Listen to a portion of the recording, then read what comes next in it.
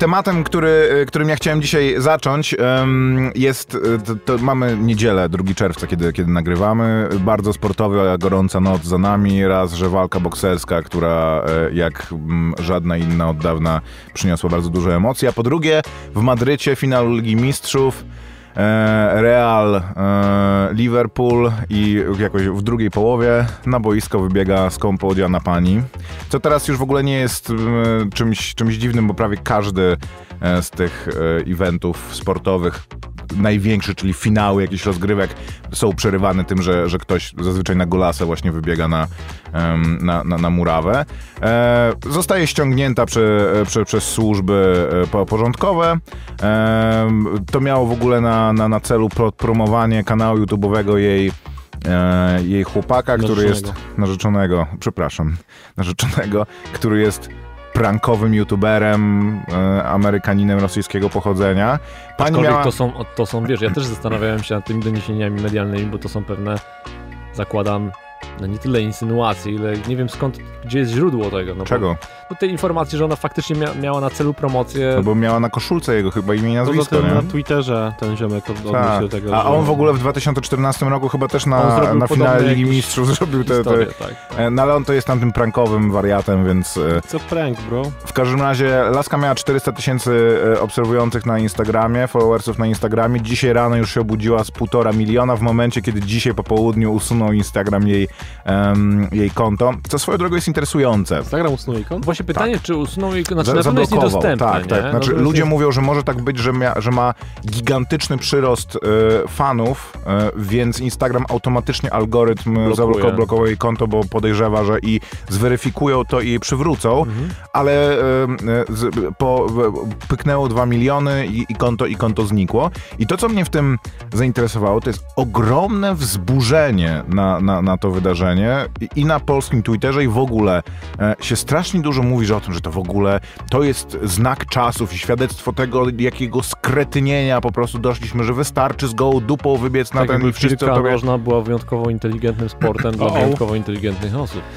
Znaczy ja nic nie chcę tutaj imputować nikomu, bo sam czasem lubię pooglądać, ale nie jestem jakimś wielkim fanatykiem, tylko że trochę mnie rozczula to, że skoro to i tak są igrzyska. A, o piłce mówisz, myślałem, że o kobiecych wdziękach. To są igrzyska, więc dlaczego, żeby tych igrzysk nie wzbogacić w jakiś nietuzinkowy sposób? Myślę, że każdemu to wzbudziło tylko i wyłącznie uśmiech na twarzach wielu osób. Ale to chcesz, żeby generalnie na Lidze Mistrzów wprowadzili tak jak mamy w walkach bokserskich, ring girls, które chodzą z karteczkami, na przykład jest gol i nagle pojawia się tabun czy liderek, które się układają w wynik. Co mi by to nie przeszkadzało, no jeżeli jest jakaś pruderia, rozumiem, że jest jakieś grono osób, które miałoby mieć z tym problem. Tylko, że w przypadku nie wiem, MMA czy boksu, to takie panie zawsze były i będą, a wprowadzanie się do piłki nożnej, która w sumie innymi się prawami rządzi. No na przykład kopniakami w jądra, wiesz, inwektywami, które rzucają do siebie piłkarze niekiedy, rzucaniem w siebie bidonami, ale to jest niezgodne z duchem fair play i za to ale można, ja rozumiem, tylko że chodzi o to, że trochę to jest takie, mam wrażenie, bycie bardziej świętym niż należy, takim niczym papież. Prawda jest taka, że piłka nożna jest sportem, rywalizacją, adrenaliną, różnymi rzeczami, rozrywką. No. W związku z tym, wiesz, to i tak, to jest incydent. Zabawne jest zawsze to, że tych incydentów nigdy nie da się 100% uszczelnić. Ja to bym chciał zobaczyć na przykład, że taka skąpo ubrana niewiasta, tudzież niewiast, to też bądźmy tutaj, jesteśmy bardzo progresywni, więc jakby pan... Za dużo tam mężczyzn jest na boisku, myślę, że to by się zlewało. Nie, właśnie ja bym chciał, żeby taki właśnie skąpo ubrany jegomość albo pani wyskoczyli podczas na przykład meczu golfowego. To byłoby niezłe. Tylko nikt nie ogląda golfa, no właśnie się... Ale to było dobre. Poza bogaczami. Tiger Woods by się ucieszył. Nie, myślę, że interesujące było, gdyby taka osoba wyskoczyła na Formułę 1, bo teraz została przejechana. Ale potem Formuła 1 to jest jednak też sport taki, którym się interesuje dość wąskie grono. Narciarska, tak? Tylko w nartach. Mamy testować nowy skafander. Ale, bo to masz rację, że piłka nożna, nie wiedzieć czemu, w porównaniu do tych innych ultrapopularnych sportów, ma w sobie jakiś taki puryzm, nie? Że jak masz, ja wiem, że to jest Ameryka i jakby, ale jak masz ten Super Bowl, to tam tego meczu to jest, nie wiem, 1/10 tego eventu. Na początek masz, wiesz, MVP sezonu, wybiegają kolesie tam od 50 lat, wszyscy MVP wychodzą, wiesz, wszyscy biorą brawo. Później właśnie pokaz cheerleaderek, później pierwsza tam kwarta, ja nie wiem, to też są ale to się, wiecie co... Między tym koncert Aerosmith czy Katy Perry, później kolejna w tym, w międzyczasie, wiesz, występy innych gwiazd. Weźcie pod uwagę, że... A w piłce mecz i do domu, nie? To jakby w ogóle... I dzieci trzymane za ręce przez dorosłych No mężczyzn. tak, że to jest tak jedyne, że wychodzą z tymi dzieciakami. Opcja jest taka, że w Stanach jest, poza tym, że ten sport taki jak baseball, futbol, koszykówka są kultywowane, to też od wczesnych czasów szkolnych są zajęcia, jakieś nie wiem, lekcje czy dringu, czy właśnie jakby WF jest skupiony na tym. Wpisane w system, tak? Trochę tak i też jakby dużo osób, jeżeli posłuchasz jakichś wywiadów z ludźmi, to będą mówili, że bo ze starym chodziliśmy na mecz, co nie, to jest trochę... To nie jest do końca sport, trochę styl życia, co nie? Weźcie tam ludzie sobie po prostu są fanatykami. Oczywiście tutaj my też tak mamy... właśnie o to chodzi. Tak jak... Tylko, że zobacz, u nas trochę to jest inaczej, bo u nas jest jakby piłka nożna, to raczej na starym kontynencie kojarzy się z tym, że jest więcej przemocy, jeżeli chodzi o kibiców. Tak. A tam właśnie, wiecie, matki, dzieci, co nie, przecież masz takie coś jak soccer moms, na niektórych portalach rekomenduję to wpisać taki tag, bo fajne rzeczy można znaleźć, nie powiem na jakich. I tak jak, nie wiem, wozi się dzieciaki na, nie wiem, jakieś zajęcia właśnie piłki czy futbolu w Polsce, cokolwiek, no tam to jest jakby po prostu na koksie, co nie? Tam to jest w ogóle wokół tego się obraca całe życie. To ciekawe, bo to w jakiejś mierze będzie zahaczało jeden z wątków dzisiejszej naszej dyskusji. Możemy już do nich przechodzić, nie? Ja nie chciałem o tym, wiesz, gadać pół godziny. Jest Chad, jest Stacy, tak? Bo niejako to trochę się bierze z tej kultury cheerleaderek, nazwijmy to, jako tak stereotypowo i tych właśnie, którzy grają w drużynie, nie? W jakiejś szkole. Ale...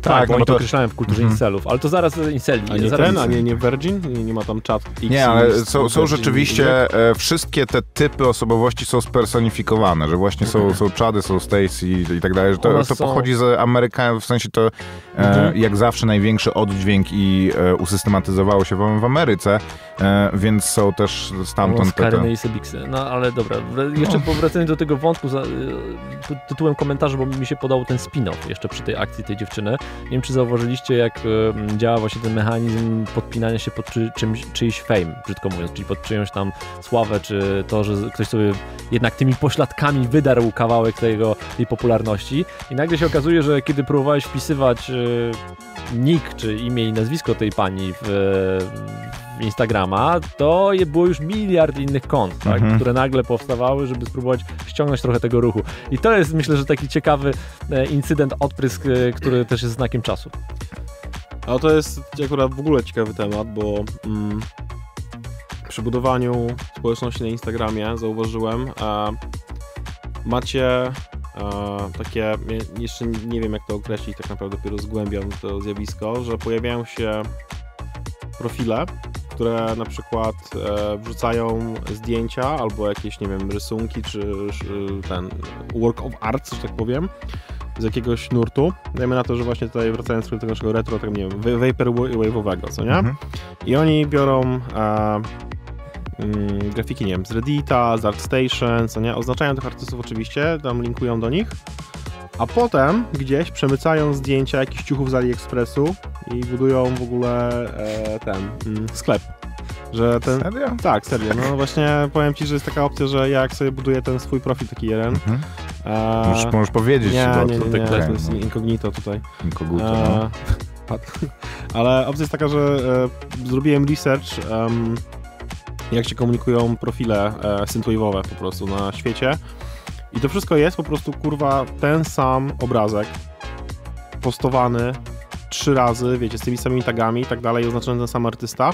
I co więcej nawet, jest taki jeden artysta, którego obserwuję, Laserpunk, którego bardzo pozdrawiam, mam nadzieję, że przyjedzie do Polski niedługo. I miał zajebisty content, bardzo fajny, organiczny content miał i zaczął wrzucać, kurwa, to samo, że właśnie to samo, te wszystkie inne profile. I to generuje duży ruch.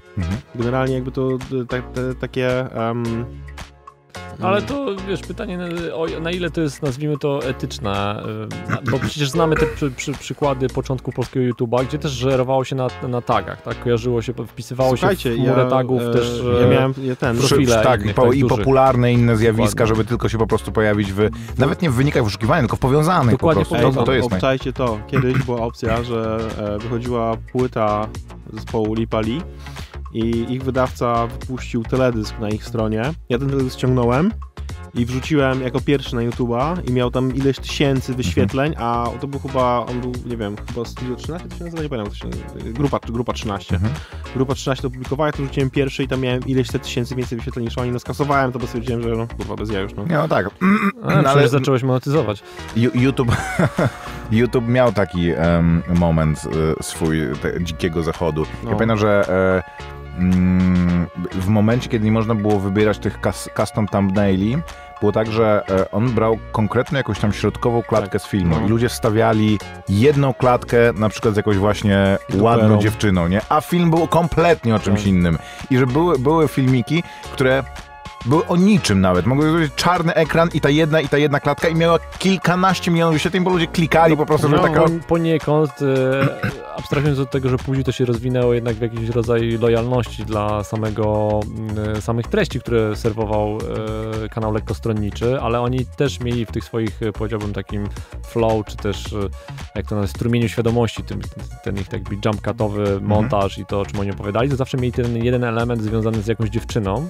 To miało też swoją jakąś konkretną nazwę, ale wtedy to też lądowało jako ta miniaturka i też zakładam, że część tego ruchu... Słuchajcie, jak macie przecież, The Sun w Wielkiej Brytanii, gdzie zawsze jest jakaś skąpo ubrana albo prawie nieubrana kobieta, albo nasz rodzimy Fakt. Ale to jest w ogóle taka probierz właśnie liberalizmu takiego obyczajowego, w zależności od kraju zależy, na której stronie ta laska jest. W Fakcie ona jest na ostatniej stronie. W niemieckim, w Bildzie jest na drugiej stronie. W Sanie chyba jest już, że tylko przewracasz i ona jest, nie? Więc to jest interesujące rzeczywiście. Ale to mi się bardzo podobało. Kiedyś rozmawialiśmy na Skype'ie, co ktoś rzucił właśnie jakiś taki absurdalny w ogóle, że tam były jakieś przysiady z garnkiem, coś w tym stylu. I wrzuciłeś zajebistego mema, taki typ z wąsem i styskim. Cycunie. Cycunie, kurde. To jest takie podsumowanie tego wideo. No tak, wiesz, to trochę dla każdego coś miłego. Przepis dla babci, sensacyjna historia, że nie śpię, bo trzymam szafę dla mamy i dla pani... dziwnego wujka. Tak, ale najlepsze jest to, że te panie zawsze mają jakąś taką historię, że tam właśnie, że ona tam pozdrawia premiera na nartach, nie? I w samych butach. Jeszcze było smaganie porem, w ogóle jakieś takie abstrakcyjne... To jest trochę ciekawe w kontekście tego, co powiedziałeś, oczywiście to dorabiały ideologię, ale tego umiejscowienia tych treści na konkretnych stronach, ale może to jest trochę tak, że w naszym kraju, który jednak ma fundament katolicki, który z kolei odwołuje się do pewnej, nazwijmy, że istotnego... dużo bardziej pruderyjnym jesteśmy ale istotnej narodem książki, niż Niemcy, nazwijmy to tak eufemistycznie, czyli Biblii, gdzie jest mowa o tym, że ostatni będą pierwszymi, więc może gdzieś... Kuba! Mi się wydaje, że to jest pierwsza strona dla Jezusa, trzecia strona dla Cycunia. To przecież w Fakcie jest tak, że jest jedna strona poświęcona na poważne rzeczy, że jest polityka i tam daje komentarze, nie wiem, Mazurek, co jakby normalni felietoniści piszą o polityce na poważnie, cała reszta jest właśnie, że tam UFO podało mi numery do lotka, ale nie trafiłem i że jestem obrażony na UFO. Ej, może powinniśmy kiedyś zagadać z jakąś osobą, która pisze w Fakcie. Wiesz co, ja znam, no to tak. To po prostu jest praca, są inteligentni ludzie, dla których praca polega na tym, że muszą wymyślać takie rzeczy. No. A poza tym, wiesz, no jednak co by nie mówić, oni mają dobrych fotoedytorów, wiedzą jak to się robi, są zawsze, wiesz, w stanie uzyskać najszybciej te zdjęcie, jeżeli coś się dzieje, a poza tym oni znają swojego odbiorcę. Też to jest inna sprawa. Ja pamiętam, jak Fakt wchodził. Fakt kosztował chyba na początku 90 groszy, miał tych stron 10 powiedzmy i on na tle ówczesnej naszej prasy był kompletnie nową jakością, że nie był właśnie takim tym, że siadasz, Boże, tam Rzeczpospolita i Gazeta Wyborcza, tylko był takim, że krzyczał po prostu do ciebie, że to jest rzeczywiście... Teraz wspomniałeś, to przypomniałem sobie, że premiera faktu była takim trochę big dealem chyba wtedy nawet. Tak. Nie no, bardzo mocno namieszało, bo to był po prostu pierwszy tabloid. To był pierwszy tabloid, który się pojawił był Super Express, wtedy, ale on nie był aż takim przegięciem, bo to były typowe kalki takiej właśnie prasy niemieckiej. Super Express skręcił mocno w stronę takiej zaczęli naśladować i po prostu pokazali pewien... A wtedy to była taka polska prasa bulwarowa, czyli bardziej, a kojarzycie takie czasopismo w ogóle w ubiegłym odcinku, żeśmy gadali o prasie, ale to się, ale zanim to skończ myśl, a ja spróbuję podprowadzić pod temat, bo myślę, że to się... Kojarzycie takie czasopismo Detektyw? No Jezus, tak. To jest... Jezus Maria, wiecie, że jak ja byłem młodszy, to nie wiem, byłem w podstawce, to strasznie bałem się tego pisma, tam były takie groteskowe zawsze obrazki jakieś dziwne. Znaczy, bo to w ogóle, że to jest dla dorosłych, bo tam i to było wypełnione właśnie takimi treściami, że tam ktoś został zgwałcony, albo że zamordował i porzucił ciało, czy tam poćwiartował, że to takie miały być soczyste strasznie rzeczy i to była taka właśnie prasa bulwarowa, że to się odwoływało do najniższych to takie pasty po prostu. Coś w tym rodzaju. Napisane, jak bardzo prostym językiem, ale takim sugestywnym i bardzo wizerunkowym, więc to kiedyś tej prasy było po prostu... Czarna wdowa z Sosnowca. Tego typu rzeczy. Podprowadzaj, Kuba, w takim razie. To jest trochę tak, że nałożyły nam się dwa jakieś takie spojrzenia, które mogą nas skierować do tego tematu, powiedzmy, któremu być może poświęcimy więcej czasu, bo z jednej strony prasa i ta tabloidyzacja, którą w dużej mierze konsumuje Polska wschodnia, tak bym to określił. Znaczy Polska B, czyli ludzie, którzy może są gorzej uposażeni, może niekiedy gorzej wykształceni. I to się wiąże na przykład z wątkiem wyborów, które ostatnio miały miejsce, gdzie nazwijmy to mądre głowy tych, którzy odnieśli porażkę, próbują analizować sytuację i dochodzą do wniosku, że to jest wina wyborców, że przegrali wybory. Nie, nawet nie o to chodzi, nie? Jakaś część społeczeństwa, która powinna być zaadresowana, nie została w odpowiedni sposób zaadresowana. Jakby to jest pierwsza para karoszy. No i tu dochodzimy do pewnej grupy w ramach tych wyborców, która może być interesująca, bo dużo komentarzy się pojawiało wokół grupy młodych ludzi, powiedzmy młodych, których moglibyśmy sobie określić nastolatkami i trochę więcej. Pojawiają się różne tutaj definicje, ale powiedzmy, że to będą starsi nastolatkowie. Nie? Young adults to się nazywa po angielsku. I teraz często chodzi nie tylko o tych właśnie starszych nastolatków, ale także o to, gdzie oni mieszkają. Najczęściej mieszkają na prowincji, czy na mniejszych miejscowościach, czy wsiach. I oni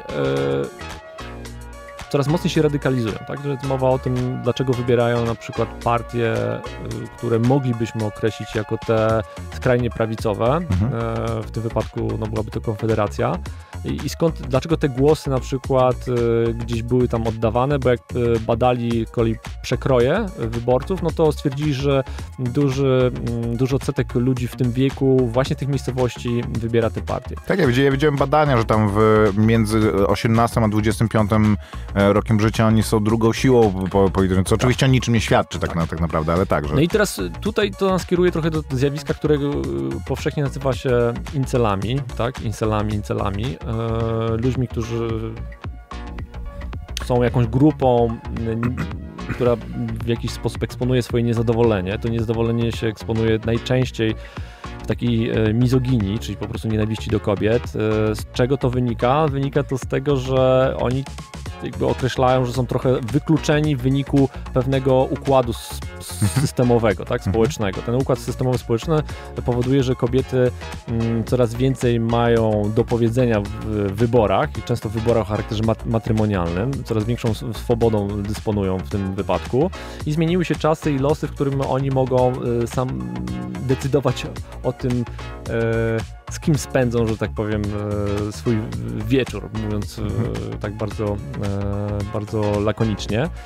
I oczywiście to jest ta grupa, którą się często mówi, że to są ludzie, którzy o małym poziomie jakby samozadowolenia ze swojego życia często określają siebie jako osoby mało atrakcyjne i przez ten swój mało atrakcyjny wygląd i brak dostępu do, nie wiem, jakichś środków do życia, które mogą komuś zaimponować, zwłaszcza płci przeciwnej, tworzą wokół siebie taki kokon ideologii, która mówi o tym, że jesteśmy właśnie wykluczeni. A poza tym internet dał im możliwość komunikowania między sobą i stworzenia pozorów jakiegoś takiego środowiska. Ja tylko tak słowem wyjaśnienia, incele, czyli involuntary celibate, czyli ludzie pozostający w celibacie, ale na których nie zdecydowali się tak. Ale generalnie to jest oczywiście wykorzystywane jako fraza pejoratywna, tak? Że Wiesz co? Ja myślę, że już dzisiaj na pewno ma taki... Czy nie, no tak. No. Tak, aczkolwiek właśnie... A nie wiem, czy oni się siebie określają w ten sposób od razu, czy właśnie skąd pojawiło się to pojęcie? Czy to jest... Ja czytając różne grupy na Facebooku zauważyłem, że jeżeli na przykład jest taka jedna moja ulubiona ostatnimi czasy o kryzysach w mediach społecznościowych, i tam często jak jest jakaś taka wojna pomiędzy, jest jakaś tematyka właśnie szowinistyczna, czy coś takiego naruszającego feminizm, jak ktoś, któryś tam nawet, bo to jest w ogóle ciekawe, co nie, że jakby nieważne jaka jest ta osoba, tak, bo tutaj, co jak powiedział, biorąc pod uwagę, to mój obraz incela raczej jest, ja też jakby w ogóle mam taki wizerunek incela, osoby, która troszeczkę może być po prostu nieprzystosowana społecznie, tak, no to... w tym stylu, a jeżeli na przykład jakiś ziomek wypowiada się o nie wiem, coś pisze takiego, co trochę nie podchodzi pod agendę taką feministyczną, to od razu jest ty incelu. No tak, tak. Takie... To ma dwie strony. Z jednej strony jest używane jako obelga, z drugiej strony jako określenie pewnego środowiska. Mi się wydaje, że... Tak samo jak oni często mówią, wykorzystują pojęcia typu kobieton albo... Kobieton. Tak. Że jakiś Pokémon. Feminoid, chyba też tak to jest, więc to są takie pojęcia, które gdzieś tam w tym ich słowniku się pojawiają, ale oni chyba określają się jako blue pillersi albo red pillersi, bo oni mają taką... To jest, ale ja mam wrażenie, że to jest też jakby, że one się mogą jakoś korelować, ale to jest też inny jakby, ale to jest w ogóle ruch tego, że chcesz... To jest trochę tak, że łatwiej ci się określić jako przynależność do takiego poziomu wtajemniczenia, że stajesz się bardziej świadomy i wychodzisz z Matrixa, niż incel, który ma w sobie już w założeniach jakieś piętno, tak? Ja mam taki ciekawy wątek do tego, który może pozwoli właśnie to środowisko jakoś bardziej zdefiniować i mu się przyjrzeć po konkretnym przykładzie. Czy słyszeliście o czymś, co się nazywało projekt Klaudiusz? To jest na wykopie. Ja staram się przestać korzystać w ogóle, bo to jest potwornie toksyczna społeczność, ale przez pewien czas w okolicy świąt 2018 roku, czyli niedawno, parę miesięcy temu, odbywał się jeden z użytkowników, poświęcał bardzo dużo czasu temu, że tworzył sobie konta na Tinderze i na no głównie na Tinderze, ale tych aplikacjach randkowych, które mają jakby bardzo szybki jest tam ten proces tego, że tam gadamy, umawiamy się i tyle. Znaczy, tyle? Tylko gadacie? Nie, to nie chodzi o to, tylko że wiesz, to nie jest tak jak, nie wiem, zakładam, że na jakimś Badu czy Sympatii... Maciek nie był, tylko tak nie miałem opisuje to jako obserwator, Tinder się spopularyzował w momencie, kiedy ja już, wiesz, byłem w stanie narzeczeńskim. Więc jestem z jedną kobietą niestety, na szczęście jestem z jedną kobietą przez cały ten czas, ale Tinder mnie zupełnie ominął. W każdym razie, no ale no wiesz, tam na Sympatii to tam się, wiesz, zgadujesz i potrafisz te wirtualne znajomości utrzymywać przez bardzo długi czas. Bardziej wigilował, tak, z autopsji. Byłeś na Sympatii? Miałem konto, ale jakoś nie angażowałem. Ale nikt nie był zainteresowany, dlatego dołączył do grupy Incele. Nie dostawałem lajku. Potem Sympatia była płatna chyba, nie? Tam trzeba było zapłacić, żeby... W każdym razie, zakładał konta na tym Tinderze, wrzucał tam zdjęcia kolesi, których znalazł w internecie, którzy byli bardzo atrakcyjni, wyglądali bardzo dobrze i zazwyczaj wybierał takich, żeby nie mieli, żeby ten ich wygląd nie kojarzył się z wyglądem stereotypowego Polaka. Czy może nie stereotypowego Polaka, ale żeby miał jakiś taki właśnie... typowego Chada, tak? Tak. Wysoki, muskularny, blondyn. I umawiał się z dziewczynami i wystawiał je po prostu. Zwłaszcza, że to było jeszcze w okresie świąt, to było w zimie, umawiał się z nimi. Ta postać zawsze miała na imię Klaudiusz? Czy... Tak.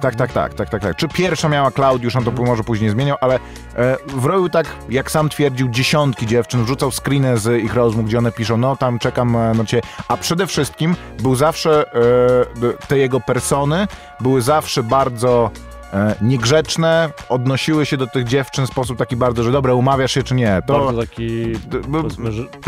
bezobcesowy, powiedzmy tak. Konon barbarzyńca Tindera. Przedmiotowy. Mimo tego umawiały się z nim jakby zachęcone tymi zdjęciami, więc to jakby miało być dowodem na to, no, że kobiety są płytkie i zwłaszcza Polki są płytkie i wystawił tak bardzo dużo dziewczyn. To się działo w zimie i w czasie świąt, że tam wiesz, niektóre dziewczyny tam rezygnowały z jakiejś kolacji z rodziną, żeby się z nim umówić, po czym jechać gdzieś, wiesz, na drugi koniec miasta, po czym on je wystawiał i wyśmiewał. I z jednej strony było mnóstwo ludzi, którzy mówili, że gościu, sobie tylko życie psujesz. Jakby to, co robisz, jest strasznie toksyczne. Te dziewczyny, dla nich to jest jeden wieczór, jutro umówią się z kimś innym, a jakby psujesz sam siebie i robisz sobie krzywdę po prostu pielęgnując w sobie nienawiść, bo on jakby mówił też bezpośrednio, że jego dziewczyny nie chcą, on mieszka z matką, nie ma kompletnie pieniędzy, nie miał nigdy żadnej pracy, jego mama zarabia kiepsko, więc dla nich wiązanie końca z końcem jest ciężkie i dla niego po prostu on nienawidzi kobiet, uważa, że to jest za to, że wybierają tych przystojnych, a najlepiej nie wyglądających jak stereotypowy Polak, to jest, on wymierza im karę. I było bardzo dużo ludzi, którzy mu tak mówiło, było mnóstwo ludzi, którzy mówiło, dobra robota ziomek, dawaj znać kiedy następny ale że się tam i dobrze, że to co robisz jest... Trochę ludzi, którzy po prostu trollowali. Po prostu, kurde. Trochę było ludzi, którzy po prostu trollowali, którzy lubią dramę, albo nie mieli co do roboty. Było sporo ludzi, dla którzy znajdywali w tym odpowiedź na jakiś deficyt, który w sobie mają. I dla mnie obserwowanie tego było niezwykłe, w sensie coś tak potwornie toksycznego, co jednocześnie widać, że wynika z uświadomionych pewnych problemów, które ma człowiek i jasne, musi być straszne znaleźć się w jakiejś takiej życiowej pułapce, z której jesteś niewystarczająco zdolny, żeby cokolwiek robić, jesteś kompletnie zdemotywowany, to znaczy zrobienie, nawet pójście do najgorszej pracy, po prostu wolisz zrezygnować i wiesz już, że może nie przegrałeś życie, ale że twoje życie daje ci bardzo mało satysfakcji i oceniane w kategoriach takich, może nie obiektywnych, ale tych, które byś sobie wyobrażał, jak ocenia społeczeństwo jakość różnego życia, to jest ono bardzo, bardzo nisko. Robisz rzeczy, które jakby wybierasz jedyną możliwość, żeby zaistnieć kosztem innych. I mam wrażenie właśnie, że ta stratyfikacja, którą ludzie sobie wyobrażają w ramach tego, że kobiety właśnie są złe, że one wybierają gości, którzy po prostu w loterii genetycznej, w ogóle fiksacja na punkcie wzrostu wśród tych ludzi, że zwłaszcza nisi kolesie, którzy nie mają zupełnie powodzenia u dziewczyn i którzy na to, że są niscy. Dobrze. Na Polonie. Dzięki, ja już kończę. Znaczy, ale wiesz co, Łomnickim, że tam poniżej, znaczy inną sprawą jest to, że rzeczywiście widzę są jakieś screeny tam z dziewczyn, że jak nie masz 1,80 m, to nie podjeżdżaj, nie? Co jakby, ja znam mnóstwo niskich kolesi, którzy mają naprawdę atrakcyjne dziewczyny jakby i to jasne, że może być problemem, kiedy twoja dziewczyna jest o 3 głowy od ciebie wyższa, no jest zasadniczo nie jest to... Ja miałem kiedyś najbardziej hot aktorzy w Stanach Zjednoczonych to inna sprawa. Niscy, nie? No, ale to podobno to się z tego bierze, że mają ogromną determinację do robienia, wiesz, rzeczy, które wymagają wychodzenia ze strefy komfortu, bo właśnie mieli jakiś deficyt, który muszą zrekompensować. Słuchajcie, w ogóle jakby ja nie rozumiem, w czym jest problem. Znaczy, ja szanuję to, że nawet jeżeli koleś był obcesowy wobec nich, co nie, ale bardzo atrakcyjny, no to te laski jakby może chciały z nim się spotkać, bo chciały tam, nie wiem, odbyć z nim jakiś tam przygodny romans i tyle, co nie? Tak samo jakby, wiesz, jeżeli piszą, że chcą spotkać się z kimś powyżej 1,80 m, okej. W sumie do tego trochę, wiecie, szukanie miłości na Tinderze, no okej, no w sumie, no nie, ja jestem w związku z tym... Z Tindera też. Tak, ale no, inaczej, no masz szansę kogoś spotkać, inaczej, ludzie się spotykają tam, żeby się bzyknąć Tinder po prostu. Tinder pewnie jest takim uciśnieniem, bo oni, wiesz, często sprowadzają to do tej właśnie warstwy najbardziej podstawowej. Spędzanie są czasu raczej w celach konsumpcyjnych, niekoniecznie w celach... No ale możesz poznać kogoś, z kim będziesz chciał więcej czasu spędzać po prostu. Nie, ale to wiesz, bardziej chodzi o pewien dyskurs, który tam się pojawia. Ten dyskurs właśnie dotyczy generalnie seksualności, dotyczy relacji damsko-męskich, dotyczy jakby odbierania pewnej nagrody, która ci się należy, czyli tej przyjemności, tak? Bo to jest w ogóle interesujące, skąd to się bierze, a zaraz będziemy mówili o tym, jaka jest jakby esencja tego, co jest takim toksycznym właśnie myśleniem, bo z jednej strony Wiesz, jak się popatrzy na dwie ciekawe obserwacje. To są młodzi ludzie, którzy są wychowani już w czasach nowych mediów i też widziałem taki komentarz, który jakoś tam daje do myślenia. Nie twierdzę, że on jest znaczący i on jest odpowiedzią na rozwiązanie zagadki, dlaczego oni tak robią, ale jeden dotyczy tego, że my trochę w ogóle jako społeczeństwa, zwłaszcza te wysoko rozwinięte, zmieniliśmy swój sposób postrzegania gratyfikacji, tak? Znaczy, kiedy ta gratyfikacja, ten benefit, on mógł być odroczony w czasie i jakby to było naturalne, tak? Czyli to, że na przykład były określone zasady, pisane, niepisane, ale to, że trzeba było się postarać, żeby zdobyć kobietę, tak? Była jakaś... Ludzie rzeczywiście pierwszy raz uprawiali seks po ślubie. Tak, estyma, było to wiesz, zupełnie normalne. To byli tak zwani dżentelmeni. Nawet w tych małych miejscowościach to już tym bardziej naprawdę trzeba było wychodzić pannę, tak? Teraz wychodzi dwa, że były kojarzone po prostu pary, nie? Tak, ale wiesz, no, nazwijmy to, że był jakiś etos w tym wypadku. Dzisiaj się to absolutnie zmienia i dzisiaj tak naprawdę to, co mówi się z kolei na tym drugim biegunie o edukacji seksualnej, że i to, co gdzieś tam było odpryskiem naszej dyskusji związanej z twoim weekendem, że jakby to, że kobietę i stosunek do kobiety sprowadza się do, wiesz, przycisku włącz i wyłącz, chociaż ja nie uważam, że twój weekend byłby, to już sobie wyjaśniliśmy, ale generalnie, tak, że dzisiaj ci młodzi ludzie postrzegają, czy znają tak naprawdę seks, czy mogą znać seks tylko i wyłącznie z tych ruchomych obrazków, które się poruszają w różnych serwisach. W związku z tym faktycznie mają takie wrażenie, że po prostu się naciska baton press, start i jedziemy. Nie? Ja widziałem w ogóle ładne określenie tego, że postrzeganie seksu w kategoriach wyczynu sportowego, że wiesz, po prostu 10 pozycji i wszystko jakby, że zupełnie to...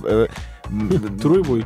Tak, no coś w tym rodzaju. I wiesz, to jest pierwszy element, który się na to nakłada, czyli faktycznie to, że ja chcę mieć szybko gratyfikację, chcę szybko zdobyć kobietę, chcę jak najlepszą kobietę i chcę, żeby ona zrobiła dla mnie wszystko, co mi się podoba i żeby od razu miała orgazm, tak? To jest jakby ten pierwszy problem. A drugi problem, który myślę, że jest ciekawy i który, nie wiem, czy czytaliście, Paweł Tkaczyk przypominał badania... To jest Paweł Tkaczyk. Paweł Tkaczyk, to jest... Może Paweł, ponieważ nie żartuję. Paweł Tkaczyk to jest dość znana osoba w zakresie opowiadania o storytellingu w mediach i marketingu. Opowiadania o storytellingu. Tak, bo no, że on trochę uczy tego storytellingu. Tak? Jest w tym świetny, ma swojego bloga, jest taką ikoną mówienia jak mówić, mówienia jak opowiadać historię, jak tworzyć te historie, jak je realizować. I Paweł na swoim blogu trochę zastanawiał się nad przyczyną tego, dlaczego akurat incele zachowują się tak, a nie inaczej, albo mówię w kontekście politycznym, na przykład głosują na Konfederację. I kilka ciekawych rzeczy, które sobie też wynotowałem, bo on się powołuje na takiego naukowca, który się nazywa Robin Dunbar. I mówi o tym, że że ten Dunbar razem z innymi naukowcami przeprowadzał badania i używali jakichś tam tradycyjnych takich modeli, powiedzmy, ekonomicznych do kalkulowania zachowań stawnych, nie? Czyli jakby liczyli, dlaczego bardziej nam się opłaca wchodzić w dany związek. I oni opracowali jakiś algorytm, czy też sprawdzali na poziomie ankiet, o ile chętniej mężczyźni, nie wiem, wybierają kobiety w jakimś konkretnym wieku i o ile chętniej kobiety wybierają mężczyzn w jakimś konkretnym wieku, tak? I wyszło im, że tak naprawdę popyt na przykład młode kobiety jest ogromny, a popyt na młodych mężczyzn jest bardzo niski. Że laski chcą starszych gości. A podaż jest ogromna, tak. Okay. Dziewczyny wybierają w sposób taki bardzo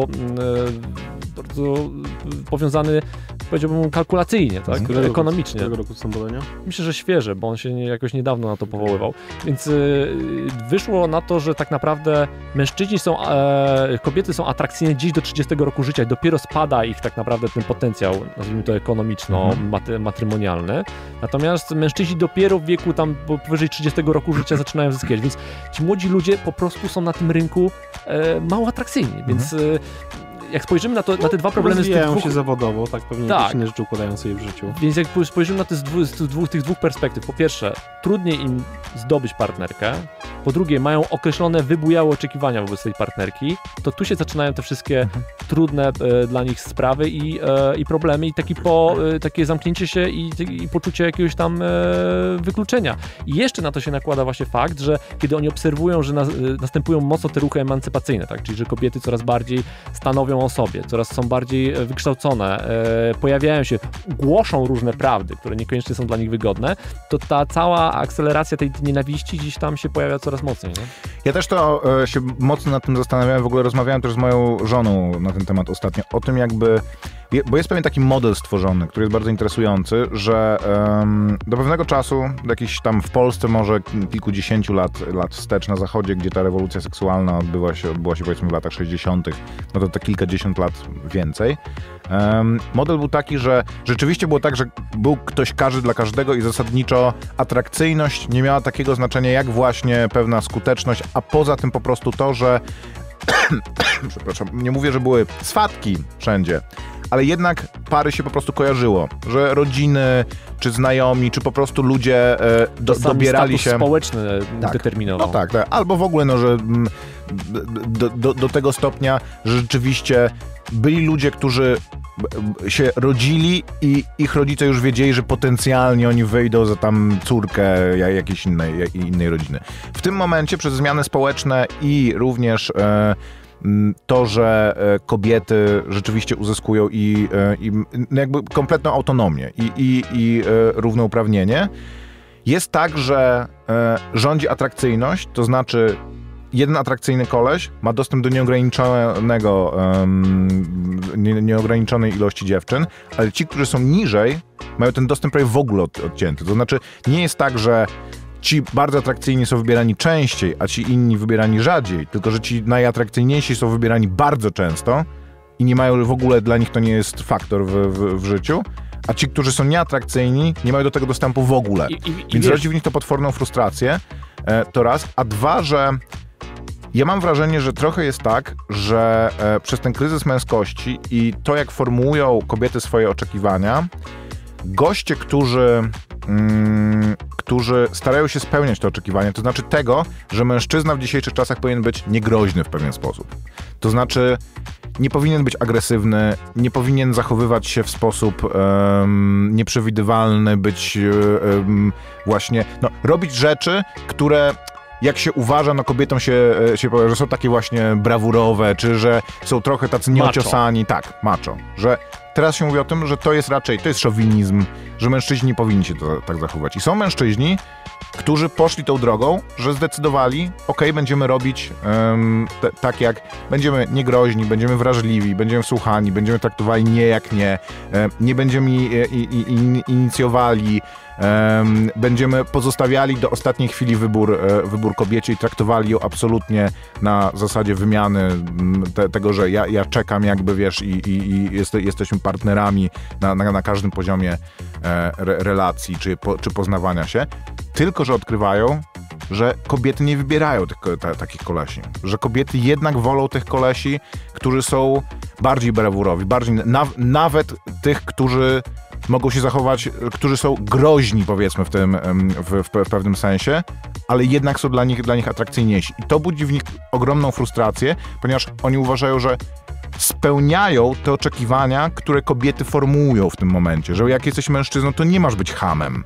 Nie masz być brutalem. Masz być... Jedna rzecz w tym wszystkim. A czy są jakieś badania generalnie, że na przykład w jakiejś grupie wiekowej młodszej, dajmy na to 16, 30, kobiety wybierają chętniej partnerki niż partnerów? Myśleliście o tym? W sensie, mówisz o homoseksualizmie? Tak, dokładnie, że na przykład wiesz, że wolą na przykład zamiast wejść w związek z jakimś, wiesz, kolegą z klasy, koleżanką z klasy.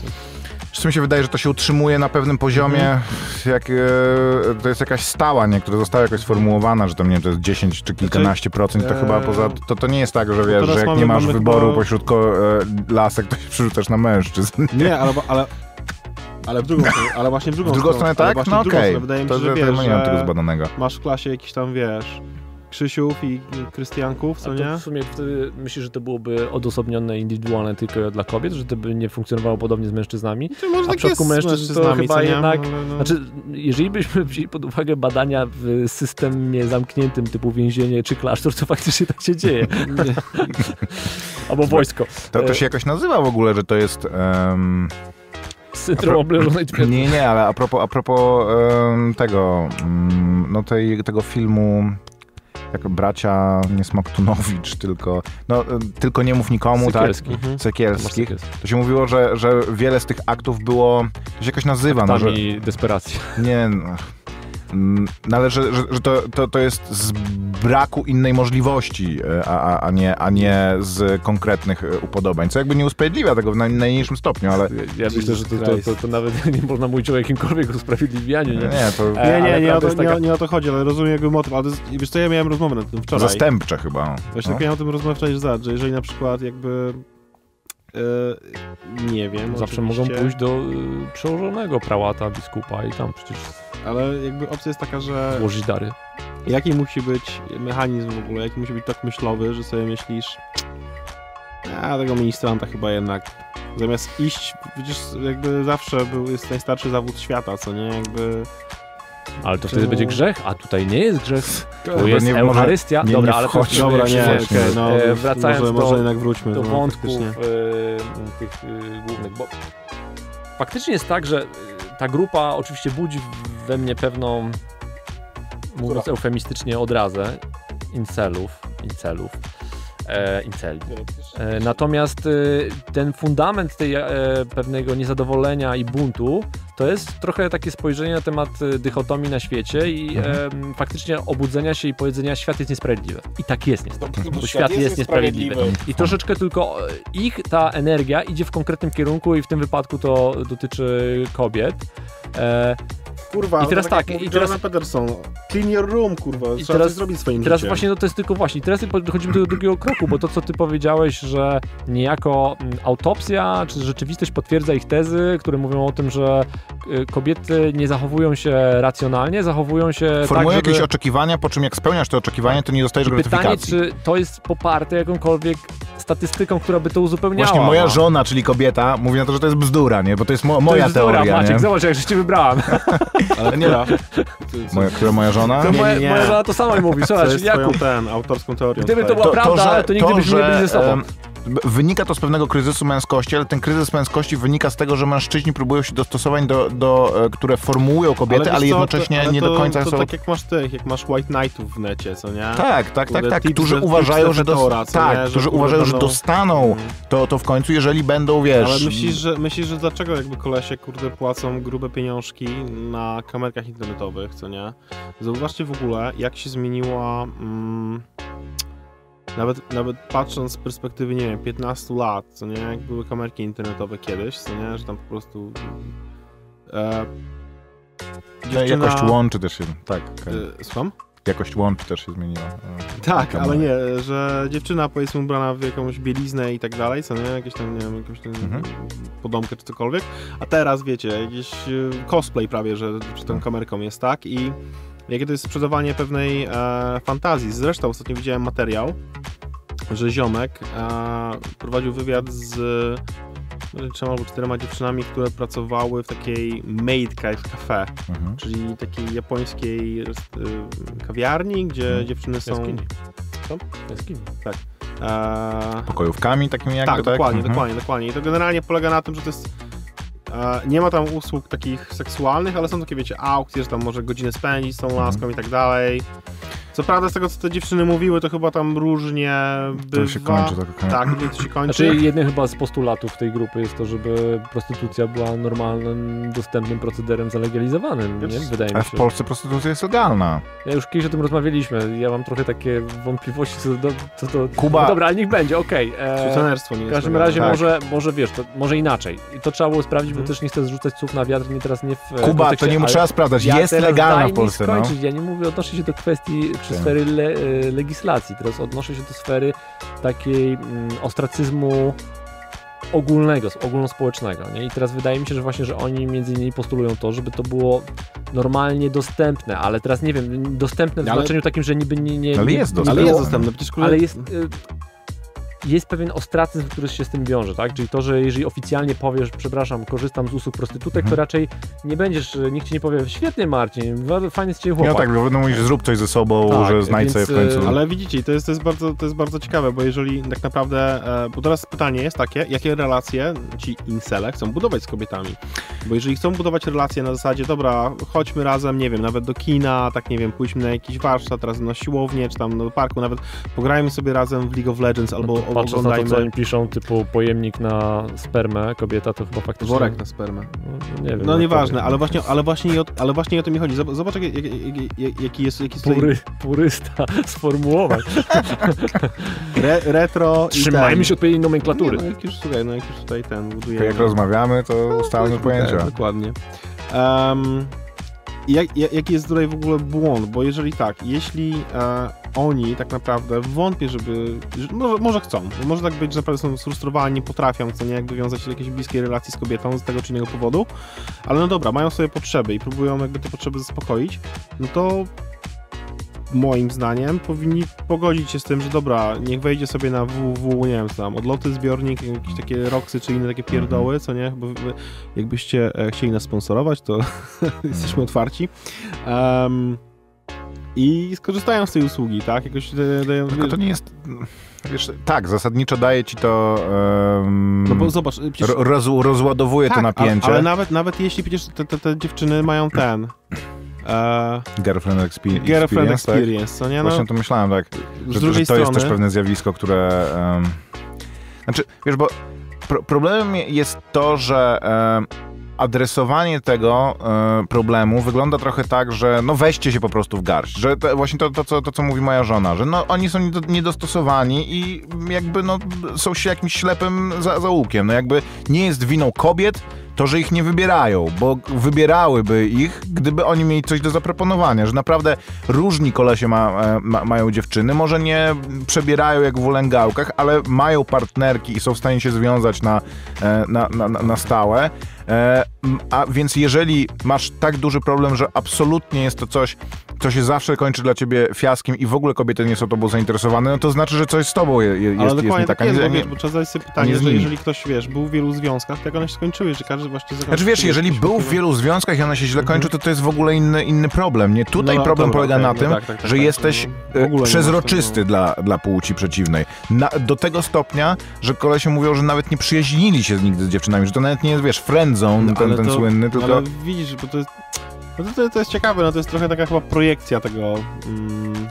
Wydaje mi się, że jedyne co może pomóc, bo to też można było się zastanowić za receptami, to jest jakiś program takiej terapii, jednak wsparcia psychologów, nie? Bo to w dużej mierze tego dotyczy, że myślę, że praca nad tymi ludźmi takimi młodymi... Ale wiecie, bo szczerze mówiąc, patrząc na to po tym Klaudiuszu, on nam powiedział, że mieszka z matką, która nie zarabia dużo pieniędzy, coś takiego, co nie? Może po prostu, wiecie, rodzice zawiedli te ale osoby. No, że wiesz, no to jakby można... Oczywiście są to różne problemy. W małe miasteczka, w których wiesz, czy nawet wsie, to ja oglądam religijnie serial Chłopaki do wzięcia. O Jezus Maria, i to rzeczywiście... Znaczy, ja jestem w stanie... Z jednej strony często ci kolesi są po prostu troglodytami, którzy uważają, że kobieta to służy do tego, żeby posprzątać? Posprzątać, potem właśnie seksualne usługi, no i mi się podoba, że oni zawsze pytani o to, jak wygląda kobieta ich marzeń, że nie musi być jakaś przepiękna, ale tak, żeby nie było wstydu się na wsi pokazać, żeby nie? Miała tu. Więc zastanawiam się jak brzydka musiała być, żeby się wstydzić z nią na wsi pokazać. Ale rzeczywiście jest tak, że jak jesteś w mniejszej miejscowości, nie masz środków do tego, żeby po prostu się spakować i wyjechać, a poza tym, jeżeli mieszkasz na wsi, to przeprowadzka do miasta jest czymś, jakbyś się z Ziemi na Marsa przeniósł. Jest to coś, co masz problem ogarnąć tym, a wszystkie dziewczyny są zajęte. Nie masz jakby już czego wybierać. Był taki ziomek, który nawet na targówek się przeprowadził, albo na brudno. I też było... To jest w ogóle... Tylko ja bym ich nie mieszał z incelami, wiesz? Nie.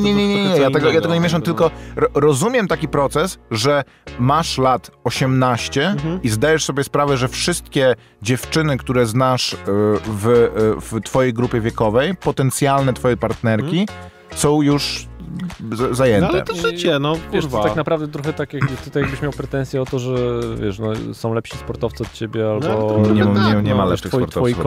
Twoi koledzy dostają lepszą pracę i etc. Wiesz, wydaje mi się, że no, świat jest tak ułożony w dość specyficzny sposób i na pewno, tak jak mówię, podwaliny tego, że jest jakiś aspekt niesprawiedliwości. Jeżeli moi koledzy dostają lepszą pracę niż ja, to ja mogę albo dojść do tego wniosku, że świat jest niesprawiedliwy, albo mogę dojść do tego wniosku, że to muszę się bardziej przyłożyć, nie wiem, zyskać nowe kompetencje, ale tutaj nie masz tego wentyla. To nie jest tak, że bardziej się postaram, to przybędzie dziewczyn. Tylko, że widzisz, bo jakby kwestia jest taka... ja kiedyś miałem taką rozmowę ze swoim ziomeczkiem i on też mówił, że ostatnio tak nie mogę za bardzo sobie tam jakieś koleżanki, że tak powiem, poznać. I on mówi, no dobra, a jakie cechy byś u dziewczyny widział, które byłyby dla ciebie atrakcyjne? Jedną z pierwszych cech, którą powiedziałem, że była opiekuńcza, co nie? No dobra, no to nie wiem, na przykład nie wiem, idź do jakiegoś schroniska, tam może poznasz osobę, która ma cechy opiekuńcze i tak dalej i potem zacząłem się zastanawiać, że cholera, no okej, to ma sens, co nie, że jakby, tylko że tam inne pewnie cechy by były, które by mi nie odpowiadały. Do schroniska? No tak, no. No przecież jest dużo wolontariuszek albo wolontariuszy, co nie? Czemu się dziwisz, Kuba? To jest bardzo dobry... Nie zrozumiałem trochę chyba tego dowcipu. Nie był dowcip, mówię poważnie, stary, no. I to też taka sytuacja, że jeżeli wiecie, kiedyś, żeby poznać kogoś, co nie wiem, poznawałeś kogoś w szkole, w domu właśnie przez jakichś tam znajomych rodziny, na studiach na przykład, tak? Po kolei naszych rodziców się parowało często na studiach. Tak. I wiesz, miałeś jakieś obozy integracyjne, wiesz, czy jakieś imprezy studenckie, wydziałowe, tam się dużo osób poznawało. I wiecie, ja na przykład miałem taką sytuację, że na imprezach totalnie ciężko było poznać, pomimo tego, że dobrze się bawiłem, ciężko było poznać mi jakby nowych ludzi, co nie, bo w sumie, no... Była taka sytuacja, że poznałem jedną dziewczynę, z którą byłem w związku, tylko dla mnie to było turbo męczące, bo właśnie poznałem ją w sytuacji imprezowej. Jest mało imprezowy. Jesteś mało imprezowy. Tak, jestem mało imprezowy, a ona była taka, dobra, idziemy do klubu. Ja, Jezus, nie, błagam, nie. Okej, no tak. I to też jest ciekawe. I właśnie jeżeli spotykasz kogoś w jakimś środowisku, no to ale widzicie, i na przykład... Jest ryzyko, że on to środowisko wybrał świadomie. Tak, tylko że właśnie teraz sobie myślę, że na przykład gdybym ja był, nie wiem, w liceum albo gimnazjum i szukałbym, nie wiem, dużo grałem w RPG papierowe. No to nie jest najlepsze środowisko, no nie chuja, stary, no powiem ci, że jakby, uwierz mi, nawet jak tam, nawet stworzyłem postać, co nie, you're gonna be my waifu, co nie, ale zobacz, teraz macie tak, Comic Con w Warszawie, macie Pyrkon, macie wszystko, jest tyle miejsc, żeby poznawać nowych ludzi, to są, tylko że też jest jakby opcja, że jak pójdziesz na taki event i będzie, dawaj, tylko to nie jest o to też, chodzi, no. Marcin, to są wszystko porady, które, czy porady, no my nie doradzamy nikomu, ale to są jakieś rozwiązania, które dostrzegasz, które nie uwzględniają tego, że bardzo często ludzie po tylu, że ci ludzie próbowali do pewnego momentu, zostali odrzuceni albo im się nie udało wiele razy i mają teraz jakąś formę fobii społecznej, że dla nich to jest też często coś, co czytam, że doradzanie, że po prostu wyjdź do ludzi, no przecież tam nie wiem, zacznij grać w teatrze amatorskim, nie? Dla ludzi, którzy mają, wiesz, problem po to, żeby po pizzę zadzwonić, nie? Tak, bo ich to przeraża po prostu. To jest Tinder. Tinder jest, wiesz, bezosobowy. No tak, no ale wiesz, w końcu musisz Wiesz, co ludzie powinni robić? Grać w Dark Soulsy. Nie udało się, wstajesz do ogniska, idziesz znowu, co nie? No tak, tylko to jest, wiesz, to jest jakieś bezpieczne wychodzenie ze strefy komfortu, może być lepsze, gorsze. Ja podejrzewam, że w pewnym momencie zaczyna się to robić rzeczywiście już jakby psychicznym. Ale wiesz, to jest tak jak w każdym gronie, które jest jakoś wykluczone, nie? Jedyna kwestia jest tak naprawdę chyba to niejako to, o czym mówiliśmy w przypadku edukacji, nie? Dobra edukacja, dobrzy wychowawcy, którzy są w stanie tak naprawdę zaadresować jakieś potrzeby. Tak. Słucham? Pewna edukacja, tak? I dojrzałość, nie? Bo trochę ja mam wrażenie, że brakuje tej dojrzałości wśród tych ludzi, zrozumienia pewnego tematu. Nie, ale to wracamy, wiesz, do tematu nauczycieli, którzy zarabiają jakąś minimalną krajową i mi się nie chce, wiesz, po prostu nie mają siły, żeby No okej, ale to jest jakiś ekonomiczny... O tym mówimy, nie? To jest właśnie ten problem, który jest do rozwiązania, bo jeżeli pochodzisz z rodziny, która w żaden sposób nie jest dla ciebie barometrem... No wiesz, jeżeli zawiodła cię rodzina, zawiodła cię szkoła, i to jest, zobaczcie, zawiodła się rodzina. Rodzina nie wpoiła ci jakichś odpowiednich wartości, co nie, czy jakby interakcji społecznych. Szkoła też, a nagle masz jakąś społeczność, która podziela twoją frustrację. To jest jak sekta, nie? To jest jak sekta, więc to tak naprawdę ten sam mechanizm działa, nie? Jest jeszcze jeden interesujący wątek w tym, to znaczy w całej tym konstrukcie świata, który jest stworzony przez tych ludzi, jest to, że tak naprawdę największą niechęcią oni nie darzą wcale tych Chadów, czyli tych, którzy wygrali loterię genetyczną, powiedzmy, że mają wszystkie te cechy, które kobietom które się przeciwnej płci podobają, tylko ludzi, którzy się nazywają normikami, czyli po prostu ludzie, którzy nie mają tego problemu. Nawet nie ci, którzy są na szczycie, tylko zwykli ludzie, którzy... Znaczy, i tych, którzy mówią, że w ogóle to... Gdzie problem? No, raczej tych, którzy to akceptują chyba też, nie? Czyli takich, których właśnie oni nazywają tymi przegrywami, czyli tych, którzy powiedzmy nawet mają świadomość problemu, ale nic z tym nie robią. Znaczy uważają, że to jest normalne i tak naprawdę tak świat się toczy, nie? Właśnie jest ta niesprawiedliwość, ja jestem wpisany w tę niesprawiedliwość, that's all. A w momencie, kiedy oni są w ramach tej grupy, to czują w sobie tę siłę, nie? I ta siła się kumuluje jako te pociski wymierzane w płeć przeciwną. Tylko właśnie na co przekuć tą siłę tak naprawdę, bo to... No, oni przekuwają, tak jak były te incydenty w Stanach Zjednoczonych, często na coś, co ma trochę szerszy już wymiar, czy mocniejszy wymiar, bo tam chyba były 2 incydenty w Stanach koleś, Zjednoczonych, Roger jakiś taki, no. Gdzie po prostu, i to w szkole chyba też, tak? W kampusie to był dokładnie przykład tego, przy czym ja nie wiem, kojarzycie tego gościa, tak? Tego, który nagrywał filmiki na YouTube'a, że właśnie dziewczyny, blondynki, które on uwielbia, wybierają jakichś tam innych kolesi wyższych, a on ma drogą fryzurę, drogie ciuchy, samochód bardzo drogi, czemu one jego nie chcą wybierać? Tylko on tam jeszcze miał, jeżeli kogoś takie rzeczy interesują, to jest absolutnie fascynujące. On miał tak, że jego rodzice się rozstali, jego ojciec wziął dużo młodszą kobietę, żonę drugą, swoją kolejną, która była na tyle młodsza, że nie była rówieśniczką tego gościa, ale była na tyle młodsza, że dla niego była atrakcyjna, że nie było, więc on miał kompletnie zaburzone relacje, jakiś kompleks tak. elektry, nie wiem czego jeszcze. No to nie była jego matka, nie? Ale zasadniczo, wiesz, ktoś, do kogo nie miał zupełnie dostępu, kogo wziął jego w ogóle ojciec, kto bardziej był właśnie dopasowany tą grupą wiekową do niego wręcz, który mu się właśnie też wydawał atrakcyjny, więc tutaj jest, no ale gość wsiadł do samochodu, rozjechał parę tam osób, do jakiejś właśnie siedziby żeńskiego bractwa poszedł, strzelał do ludzi, więc zasadniczo jasno, on był chory psychicznie też. Więc jakby to nie usprawiedliwia. Ale to oni wszyscy przecież tak naprawdę te gdzieś komentarze, które się pojawiają, czy tam pojawiały, być może też na Reddicie, bo rozumiem, że oni też dali bana, tak? Tak naprawdę na tego subreddita dotyczącego inceli, że oni wypowiedzieli też wojnę temu, tak? To ja nie wiem, ja wiem, że to fatshamingowi. Nie, ale ponoć też wokół tego, zwłaszcza po tych incydentach, które wiesz, ewidentnie wskazywały na rozwiązania czysto siłowe. Ale z tego, co widziałem, no to na te komentarze, które są przynajmniej cytowane, no bo ja sam w sobie nie uczestniczę w tych grupach i nie obserwuję ich, ale te komentarze z polskich grup, no to też nie wyglądają zbyt miło, nie? Bo jakby są takie niepokojące na zasadzie, co, myślicie, że my sobie tylko w internecie będziemy siedzieć, nie?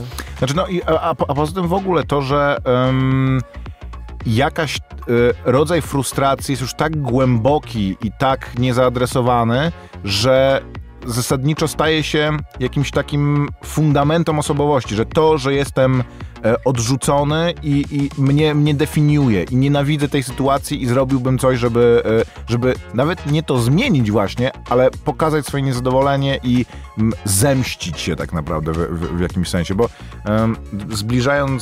zmierzając ku końcowi, ja nadal uważam, że to trochę jest tak, że po prostu mass media i środki przekazu dzisiejsze są trochę niedopasowane do naszego rozwoju po prostu ewolucyjnego i psychicznego, że to, co teraz się dzieje, to kultura, jaka panuje wokół w ogóle relacji damsko-męskich, to, że każdy film i każda historia praktycznie, którą opowiadamy, ma część tą, że facet poznaje dziewczynę, zakochują się i kończą szczęśliwie, nie? Był taki film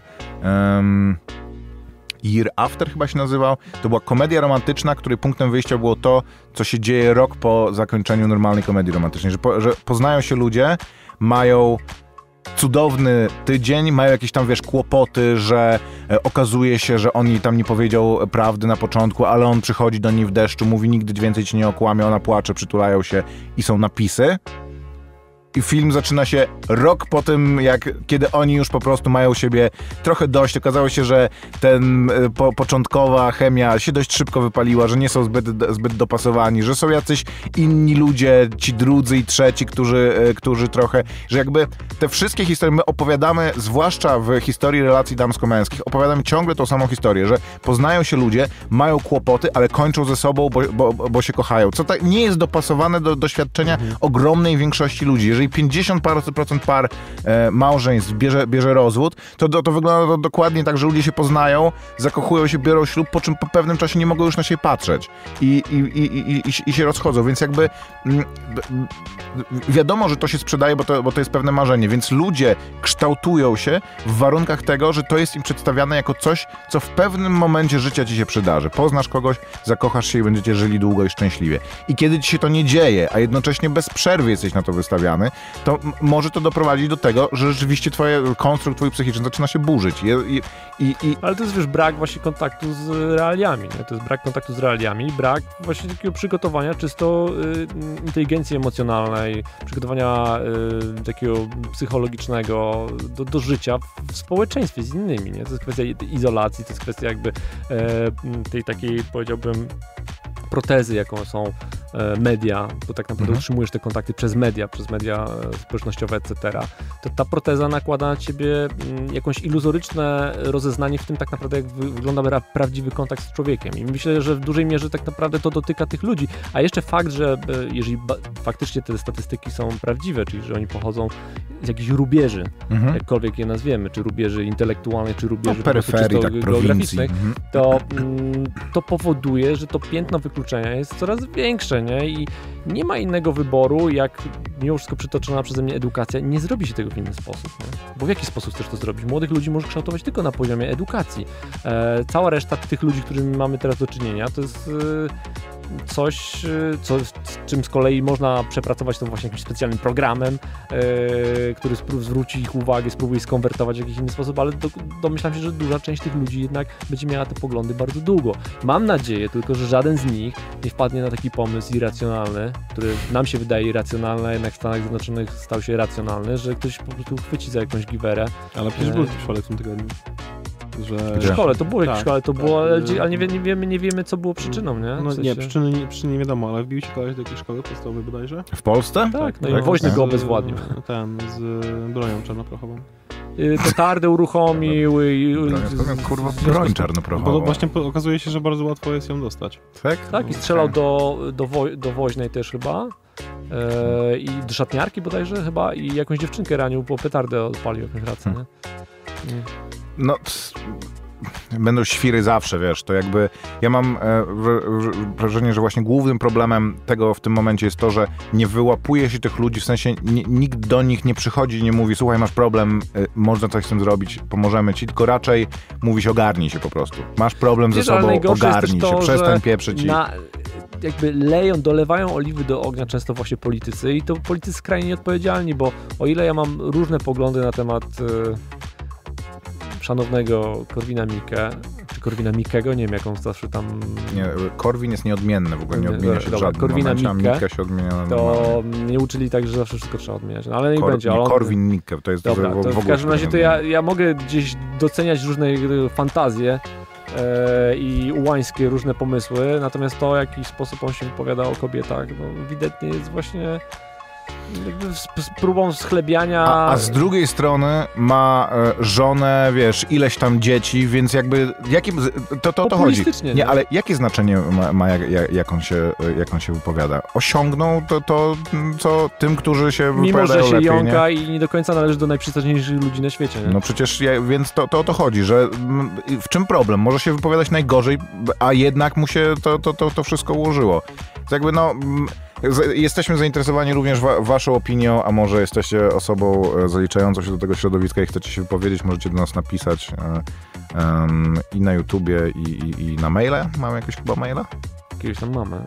Znaczy, wiesz, no przynajmniej zależy do której, że tak powiem, naszej układanki, o której układance mówimy, bo gdybyśmy, właśnie, bo my nie powiedzieliśmy, że przecież oficjalnie wystartowaliśmy też z blogiem, który się nazywa Podcast Blog i gdybyście też chcieli pisać tam, no to tam to wiem na pewno jaki jest mail. Tam jest strzelaj@podcastblog.pl. Tak a propos strzelania. Strzelaj@podcastblog.pl. To jest humor Jakuba Mazurkiewicza właśnie. Coś. Spoko. Także zachęcamy i słyszymy się z wami za niedługo. Wielkie dzięki i do usłyszenia.